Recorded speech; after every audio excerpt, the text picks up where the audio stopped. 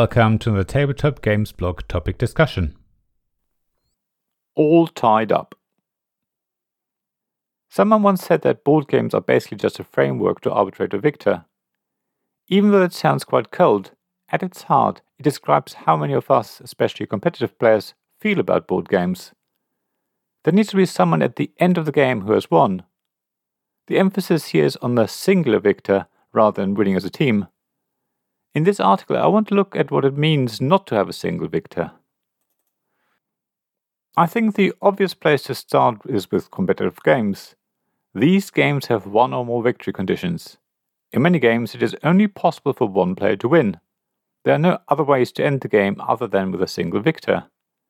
Victory conditions could be things like the first player to reach so many points, or the first player to reach the end of a track, or similar. These games are very clear-cut, and there's never any possibility of more than one person winning the game. Of course, there are also many competitive games where it's possible that multiple players can claim victory at the end, and these games have at least one tiebreaker to ensure that only one person will be the winner. Some games need more than one tiebreaker, and I've seen games that list 3. It can get rather technical, and often tiebreakers don't feel very satisfying, and a victory based on a tiebreaker can feel undeserved. Someone might have played an absolute amazing game, clinching victory right at the end, but simply because they had one less resource than another player, they lose. It doesn't seem fair. However, many of us just need to know who the winner of a game is. It's fine to know the order in which people come in a game, by which I mean what place they take at the end, but only one person can be first.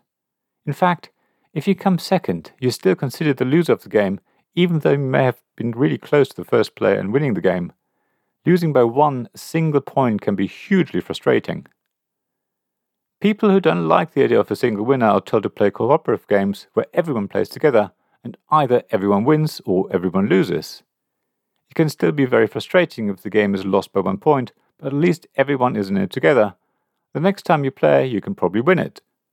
That's one of the attractions of cooperative games, of course, the feeling of everyone working together and nobody being the single victor. At the same time, if you are a very competitive player, cooperative games won't be very satisfying for you, and I must say, I prefer competitive games when I play with my games group. The idea of everyone playing their own strategy in a bid to win is interesting and exciting for me. Yet, losing against someone on a tiebreaker just doesn't feel right, especially if you have to go through several tiebreakers before you can decide who wins and who loses. It gets even more bizarre when a game has several tiebreakers, and if none of these resolve which player comes out top, then the game tells you that the players are shared the victory. It feels like they might as well not have bothered with the tiebreakers in the first place, and simply told players to be grown up and accept that they have played equally well and deserve to consider themselves joint winners. That seems to get at the heart of the matter for me. If 2 or more players fulfill a victory condition at the same time, then they all played equally well as far as the game is concerned.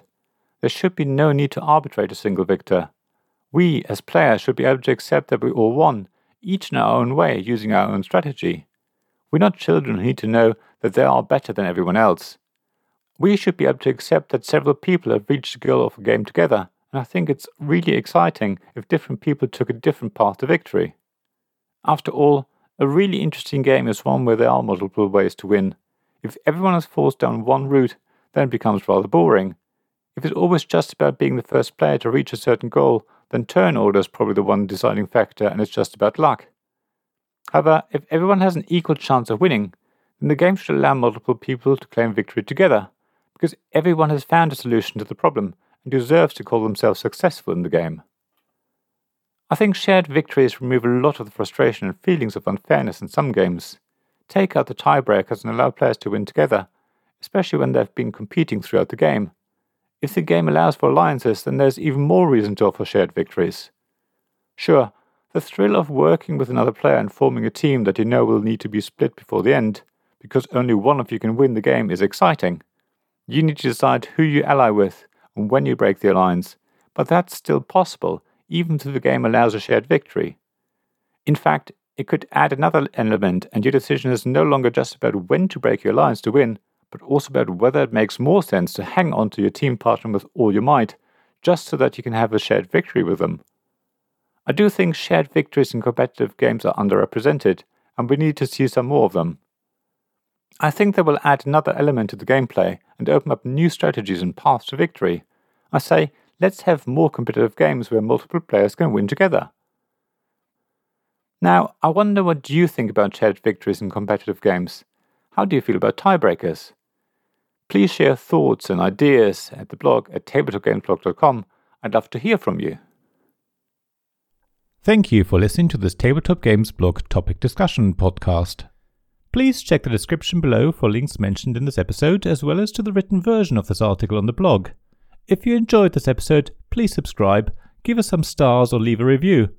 Please also tell your friends about me, and if you want to offer financial support, check out my Patreon and Ko-fi pages, links to which you'll find in the blog at tabletopgamesblog.com. So thank you again for listening, and I hope to see you again soon. This podcast was made possible by the generous help of my Patreon supporters. Royal Patrons, Nicholas Higgins and Sean Newman. Magic Champion Zeb Hicks. Castle Guards David Miller and James Naylor. Dice Masters Alex Bardi, Paul Grogan and Robin Kay. And Shining Lights Gavin Jones, Sarah Reed, Richard Simpson and Tim Vernick.